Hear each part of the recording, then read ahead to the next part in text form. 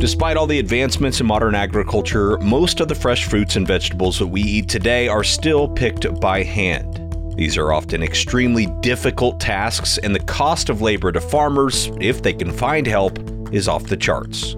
If you look at the cost of harvesting strawberries, just for reference, it's about $50,000 per acre in some cases, which is just incredible. That's Kyle Cobb, co-founder of Advanced Farm. After successfully building and selling a robotic solar panel cleaning business, Kyle and team set their sights on robotic harvesting, starting with what has got to be one of the most difficult crops to harvest, strawberries. After we demonstrated that we could pick tens of thousands of berries without damaging them, then the question really became, can we do it economically? Can we do it in a way that can scale? And Kyle says they have, which is really exciting. But this isn't just a story about strawberries. Advanced Farm has already started to expand their technology into other crops as well. Fresh fruit and vegetable harvesting is going to look a lot like the mechanization of, corn, wheat, soy, maybe not exactly in how it's manifested in terms of what the equipment looks like, but it will start to look much more automated, much more coordinated at the ranch level. And I think that's a future that's not that far away. We're talking robotic harvesting with Advanced Farm co-founder and president Kyle Cobb on today's Future of Agriculture podcast. Well, hello, fellow ag nerds. Thanks so much for joining me for another episode of the Future of Agriculture. My name is Tim Hamrich, and every week, you and I get to sit down with the founders, farmers, innovators, and investors shaping the future of the ag industry. Before we dive headfirst into today's episode, I want to take just a minute to recognize our quarterly presenting sponsor for this quarter, which is Acres. Name a place, a single source where you can find land for sale, comparable sales, and easy-to-use maps. Can't do it? Well, that's where Acres comes in. This land analysis and mapping platform brings together the data you need to make confident decisions about buying, selling, or investing in a piece of land. That includes manually vetted comparable sales, soil data, crop history, elevation, flood insights, and more. There's no paywall. You can create a free account today at acres.co and access 10 plus layers of data along with land listings, tools for saving and customizing maps, and PDF report generation. If you're in the land business and need more than just the basics, check out their premium and enterprise plans for features that support efficient due diligence, portfolio management, and fast valuations. It's all part of Acres' mission to make the land marketplace transparent and easy to access for anyone.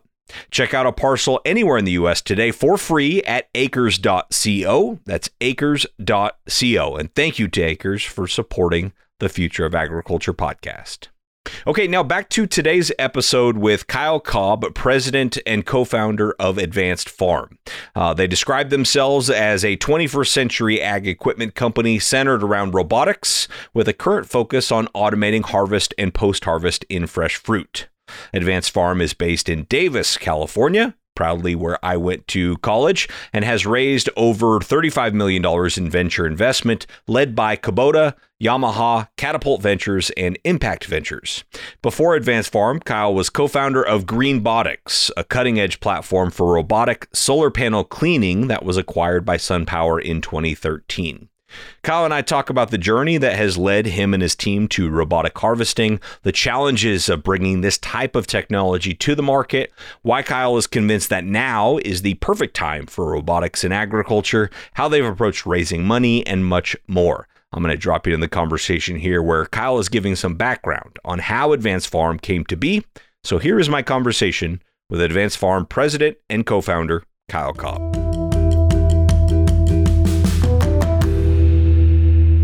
So I actually went to high school with our co-founder, Mark Grossman. We grew up together up in Chico, California. And Mark, for as long as I've known, has been a tinkerer. Even when we were kids, when I used to go over to his house, he would have robots sort of splayed out all over the place.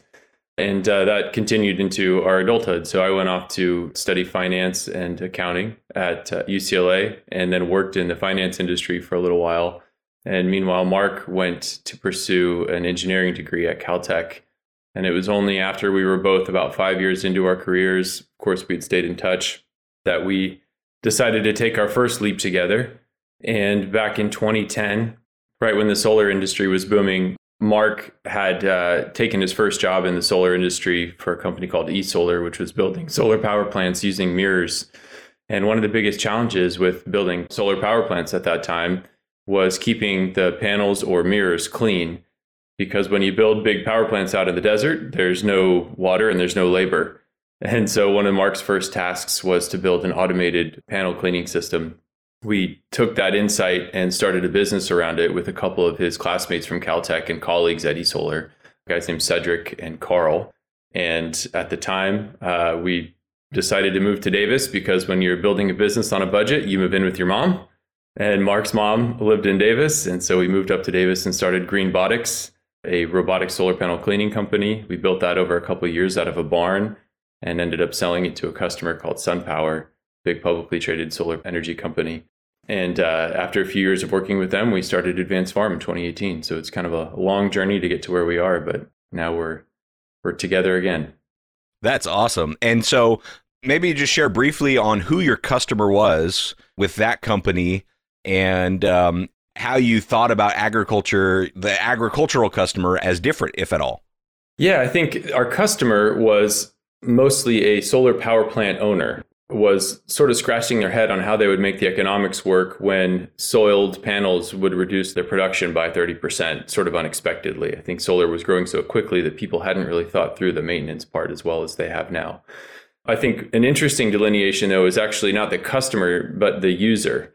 The user in our case at that point was, we're introducing really high tech products to a new market with a group of people that are used to using brushes and mops and, buckets of water and hoses to get their job done. And here we are introducing a robot that can do it faster, more efficiently, more consistently, and help that same person have, let's say, better working conditions and better prospects. And so I think that's really a more analogous comparison to what we're dealing with in the farming industry now. Yeah, that makes a lot of sense. What stands out as kind of lessons from that first company that was so successful that you have been able to apply now with Advanced Farm? There are a few key lessons that keep coming up as we grow. One is to continue on that user story. We had a customer in Chile where we had, for the first time in our careers, we had to send products sort of into the abyss in a shipping container and hope that everything went well with our cleaning robots. And at the time, we thought, great, we have an engineer here who speaks Spanish. We'll convert the menu into Spanish. And once we get there, it'll be easier for them to use. And when we unboxed them in the other side, the person said, hey, I'm sorry, I actually don't read. And so fortunately, we developed the system with big red and green buttons, and we relied on those red and green buttons to keep things going. And so now if you see our equipment, we don't really expect anything from the user. We say, push this green button to have it go, and this red button if there's an emergency, and otherwise it will sort of stop on its own, and here's a joystick if you need to drive it. So I think really keeping some of those core simple design principles in mind was one important lesson for us. And I think another lesson was really sort of match your product for the user's budget. When we first started cleaning, we thought, we'll sell cleaning robots. And the owners of the power plant said, we don't have a budget for cleaning robots, we have a budget for cleaning services. And so I think we were a little bit more careful as we entered the farming market to see, how does harvest work today? How should we adapt our business model? And how can we really ease the transition to this new technology from the user's point of view? That's great. And you kind of mentioned this, but how did you conclude that 2018 was the right time for robotics? And this is something I always like to talk about anytime we have a robotics type episode, which is we've been talking about robotics for a long time. And so sort of the why now question. And I'm curious, two things. Number one, why did you think 2018 was the right time? And then number two, what has happened in the 5 years since that has either validated or made you question, that assumption? Sure. Well, I think there was a little bit of blind optimism, as there has to be with any new startup. So I don't want to pretend that we had it perfectly right at the beginning. But I will say that, again, I'm very fortunate to have just really bright technical co-founders that have solved really challenging problems and that build things as a hobby. So understanding that it was the right time, I think, was more a question around the acuteness of the pain for the growers. So I think, with any startup, the most important thing is to address a really pertinent problem with a big opportunity. And I think it's very clear if you ask anyone in farming, the biggest challenges that they face are labor, and labor. And in some cases, water is closely behind it. So the timing was really dictated by the importance of solving this problem. From a technical point of view, I think as we got into it, we realized that the timing was also good because a lot of the platform or the components that are required to build a technology that would work for this application really weren't around until recently. And in fact, over the last 5 years since we've started, we've seen that tech stack continue to progress to our benefit. And so companies that have really smart teams who maybe would have tried to solve this 10, 15 years ago just wouldn't have access to those same tools. So we're really lucky that in addition to having a big customer pain, we had a lot of technical tools at our disposal.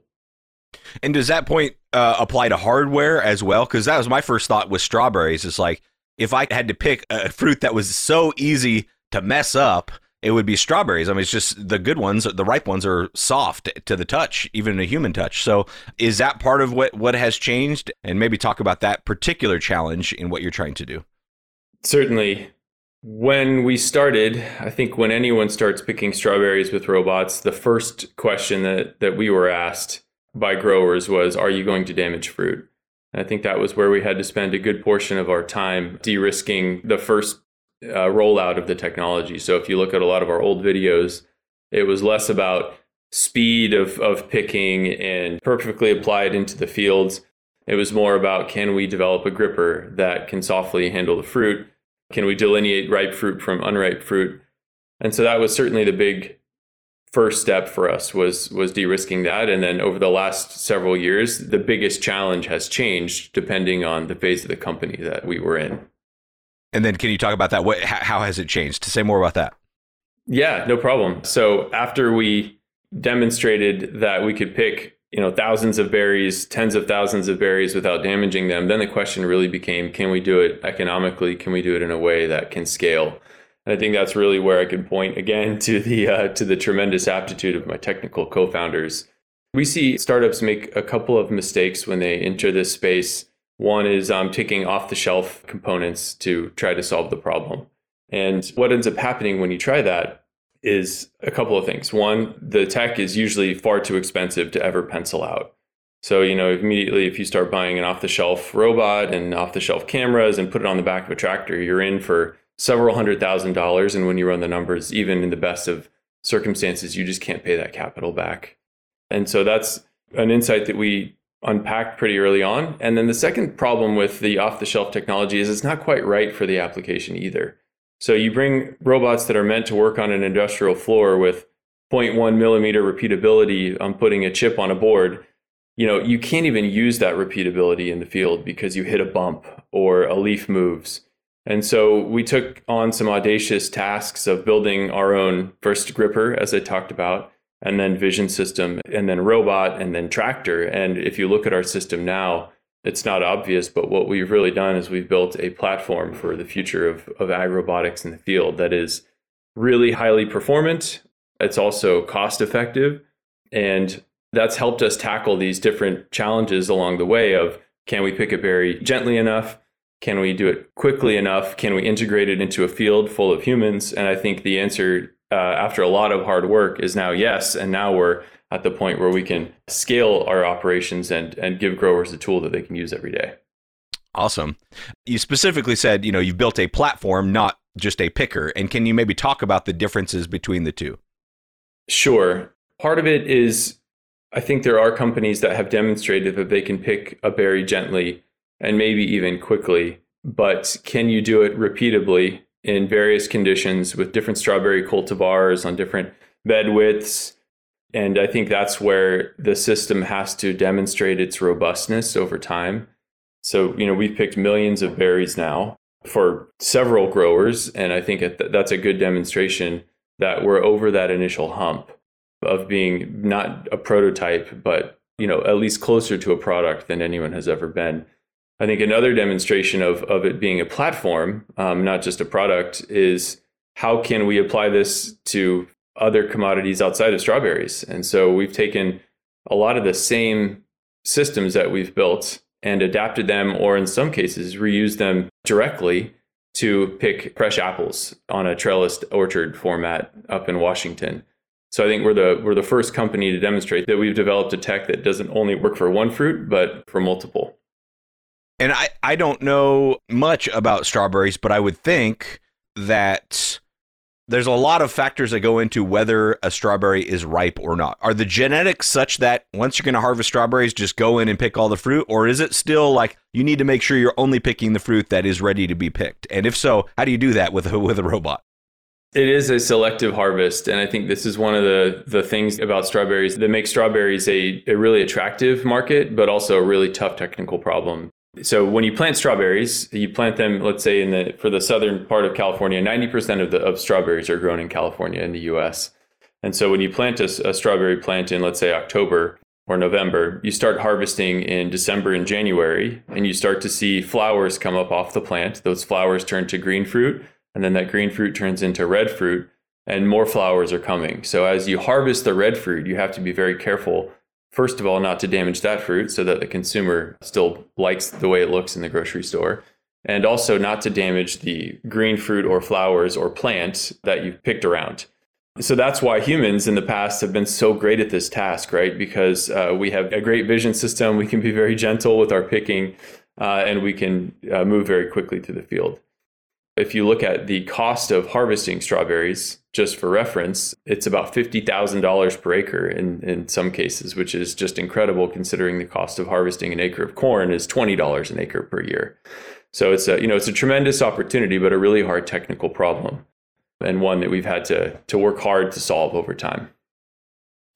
But I think that maybe the silver lining there is that you're going over an acre multiple times for the harvest, so you can utilize the robot more than just kind of once a year per acre.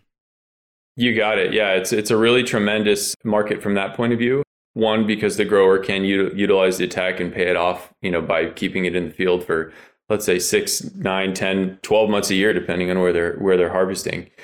And the other great part about that from a startup point of view is that we have a lot of opportunities to perform R&D, right? So it'd be a real shame if you get one chance every year to go out and see if the new end effector you developed over the last 11 and a half months is going to work out. In our case, we can make changes, and we do make changes both to software and hardware many times per week, just as we try to hone in on the right solution. And that's been a great opportunity to build a really attractive business here in California. That makes so much sense. As you're harvesting, you are seeing the flowers and the green fruit that aren't ready to be harvested. Are you collecting that data to give the grower maybe a better optimal time to come back in and harvest again? Is that sort of a part of the value of using robotics for this? The harvest is pretty well defined. It's on a 2 or 3 day rotation. So if I visit 1 acre on Monday, I'll come back on Thursday. But I think what's really interesting is that's not really the application for data in this case. If I could step back and think about the people who are trying to collect data and the way it's collected today, right now there are literally hundreds of workers who show up every day onto a ranch. And it's such hard work that it's all the grower and the harvest crew can do to get through the field, right? To pick the fresh fruit before more fresh fruit's coming. So that's a really tough task in itself. And so as a result, it's not really a priority or easy to draw out scaled insights about what's happening around the ranch. Of course, pickers are really good at identifying there's more fruit load here than there. I want to go down this row so I can pick more. But often that doesn't make it back to the harvest crew manager or even the grower. And so what you end up seeing is decisions are made on sort of a ranch level in a lot of cases. People have tried to implement different new ways to collect data, but those come at a cost. I think what's really interesting with what we're doing is we are solving the highest priority problem for the grower, and the data that we're collecting is actually an artifact of the process that we're doing. So we're taking 25 frames per second of video footage of every meter that we're covering. And so I think as we start to get to scale on a ranch, what we'll see is we can programmatically look at those insights for growers and say, hey, we should really send your pest control advisor over to this part of the ranch because this part of the ranch seems to be producing far less based on how many pick attempts we've made over the last week and a half on this particular area versus the others. And then when you start to really look forward to what that can do is then we can start to be more targeted with our spraying and our pest applications in ways that have never worked before or even been tried really at scale before. So I'm really excited about not only the direct application of robotics, but also what it enables as we start to look into the future. Yeah, you can actually have more precision agriculture. I mean, in specialty crops. Well, walk us through kind of the economics for a farmer to look at this. You mentioned the cost being $50,000 an acre to harvest strawberries. How much is this going to save them, or how does that economic decision look for them?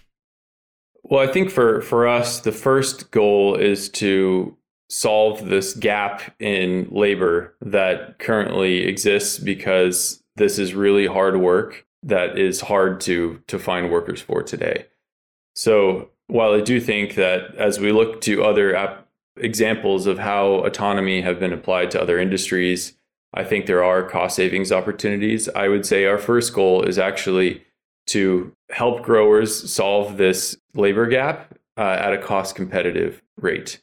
So at least until we're at scale, we likely won't see a significant reduction in cost for growers. But I think for them, it's really important to stabilize their cost structure as wages double every decade, and again provide a steady supply of harvesting that can work alongside their human crews.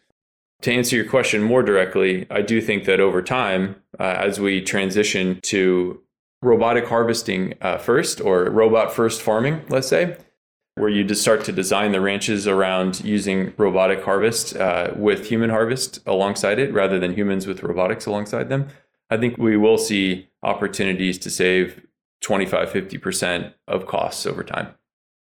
Wow, great. And how many people does it take to harvest? I don't know what the right metric would be. Harvest an acre of strawberries.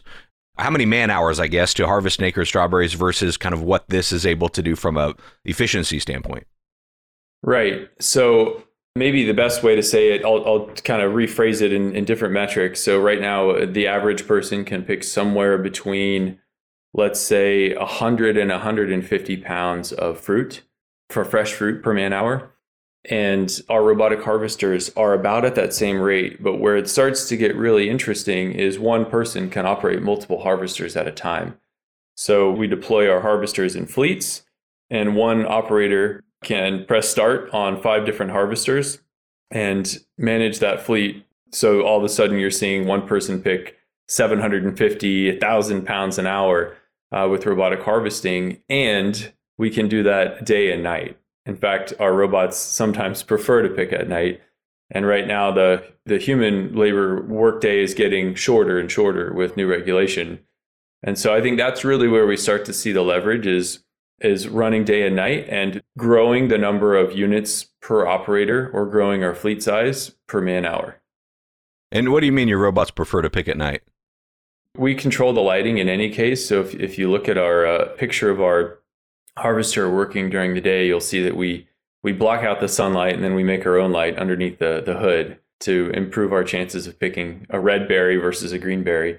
At night, we don't have to do that. And so, the lighting is even more controlled, and sometimes the conditions are even better for the robotic harvesters than they could be during the day.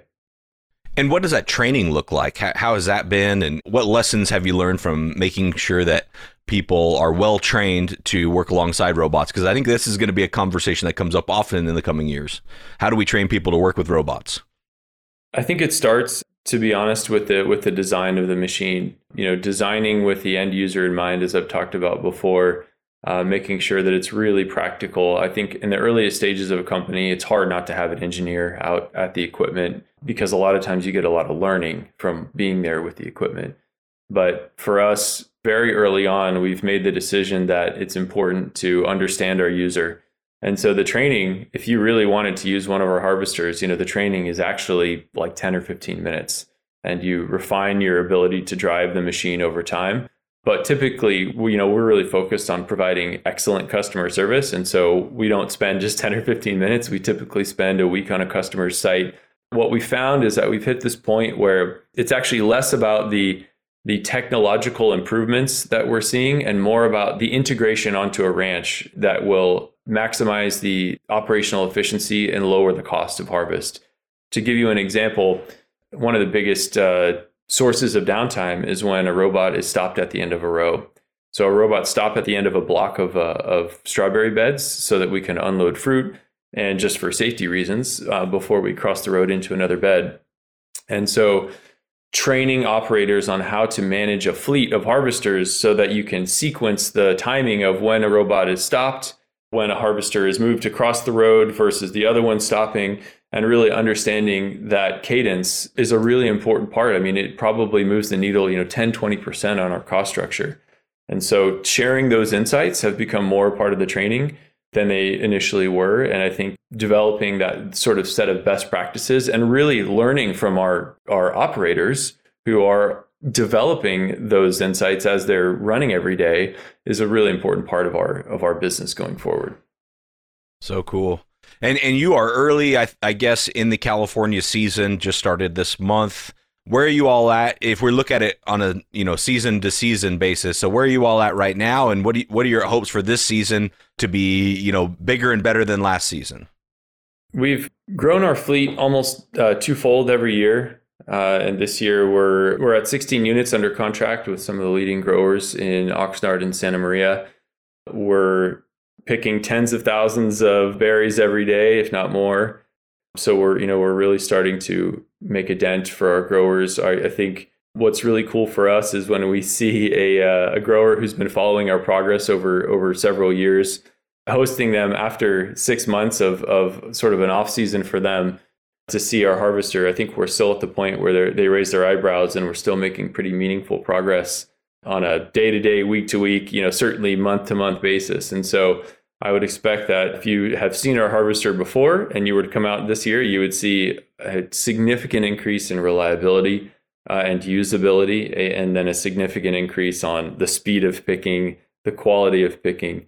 And there's still some work to do, but I'm really proud of where we are now. And now we can start to shift our focus to more of those operational insights.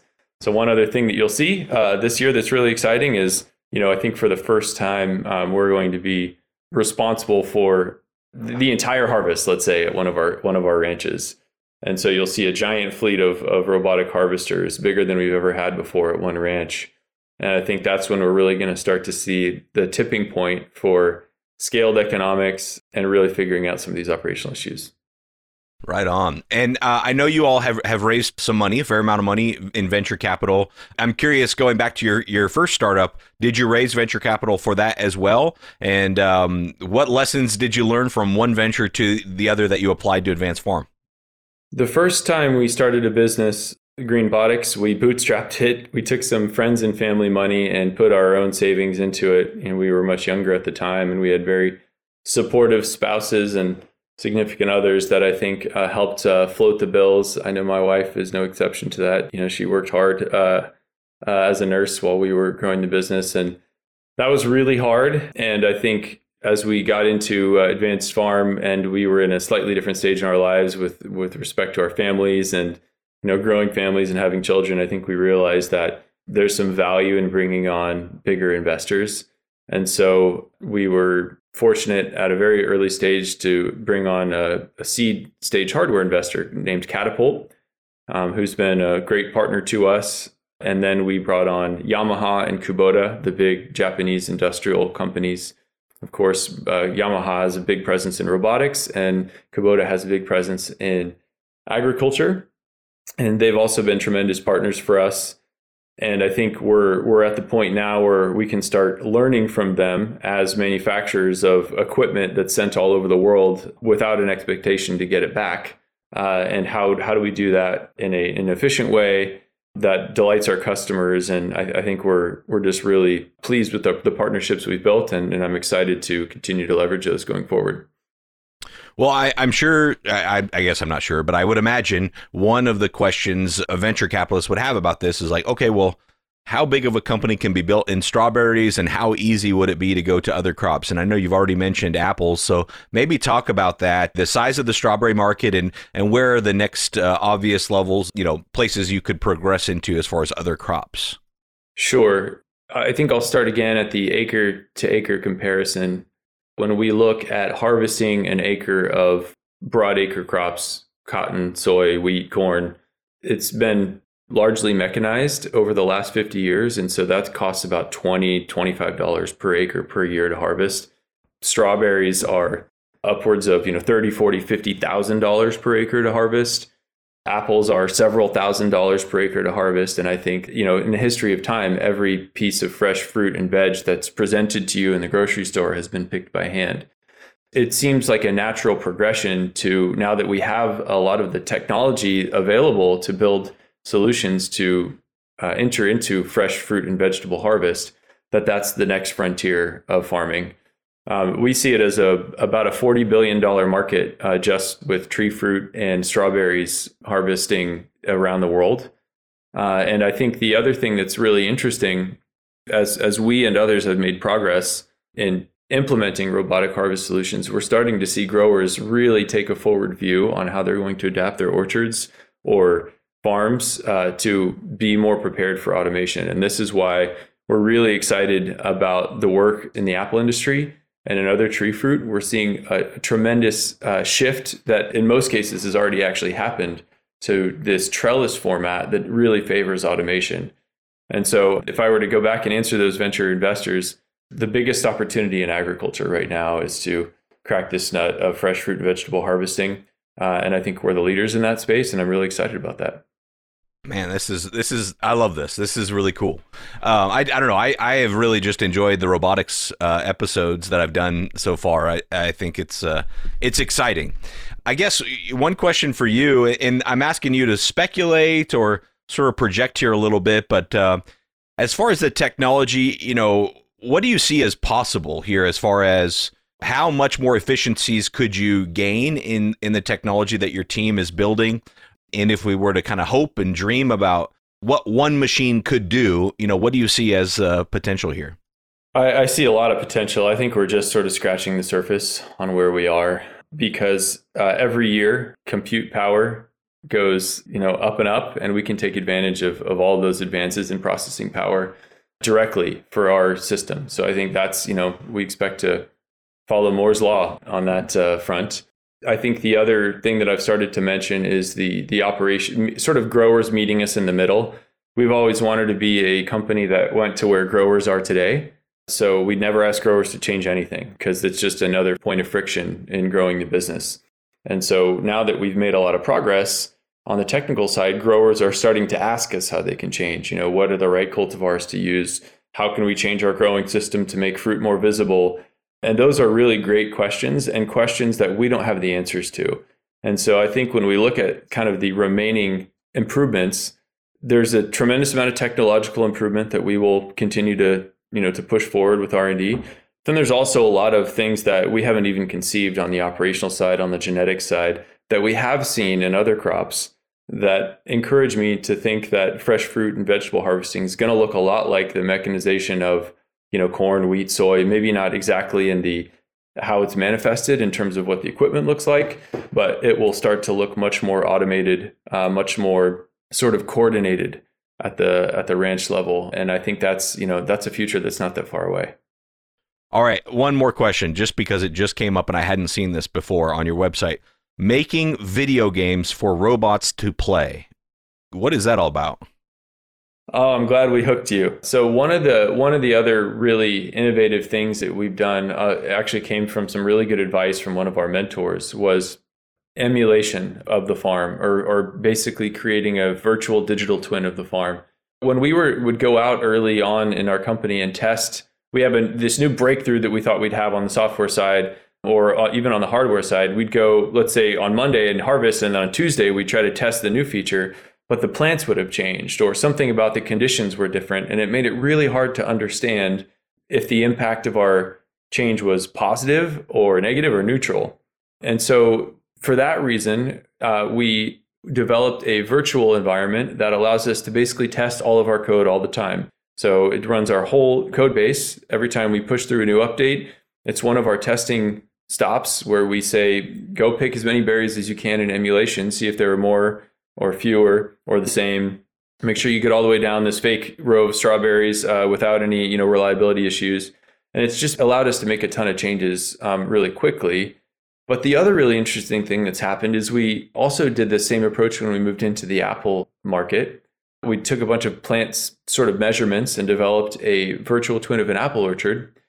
And before we ever picked an apple in the physical world, we were picking thousands of apples in emulation. And so what happened is our first day of harvest on apples, once we had our hardware there, we had made decisions about what number of arms was optimal versus the capital expense. What's our baseline for what we can expect to harvest?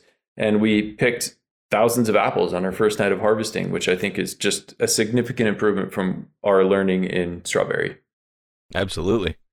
Great. Well, Kyle, I really appreciate this. Before we close out, anything else we didn't get to, or just something you'd like to either close with or emphasize before we wrap up? I guess the only thing that I would encourage the listeners to do, as I always do, is if you want to learn more about us or any of the other things that you hear on other episodes of this podcast, just come out to a ranch. I think it's so informative to get out onto the ranch, and I'd certainly be happy to host anyone who's interested, even if it's not for a demo, just to learn more. And we always welcome feedback. So go out and visit your local farmer. Well, that is great advice. Go visit a farmer, and also go visit Advanced Farms' website to learn more about the cool stuff they're doing. That website is just advanced.farm, and I'll leave a link to it in the show notes. Thank you so much to Kyle for being on the show. And special thank you to Tommy Bottoms, my friend and former guest of the show and California farmer, for recommending Kyle for this particular episode. Very much appreciated, Tommy. One more reminder to go check out acres.co, and thank you to Acres for being our quarterly presenting sponsor. And last but certainly not least, thank you for your time and your attention. I never take it lightly. I'll be back next week with another story of ag innovation.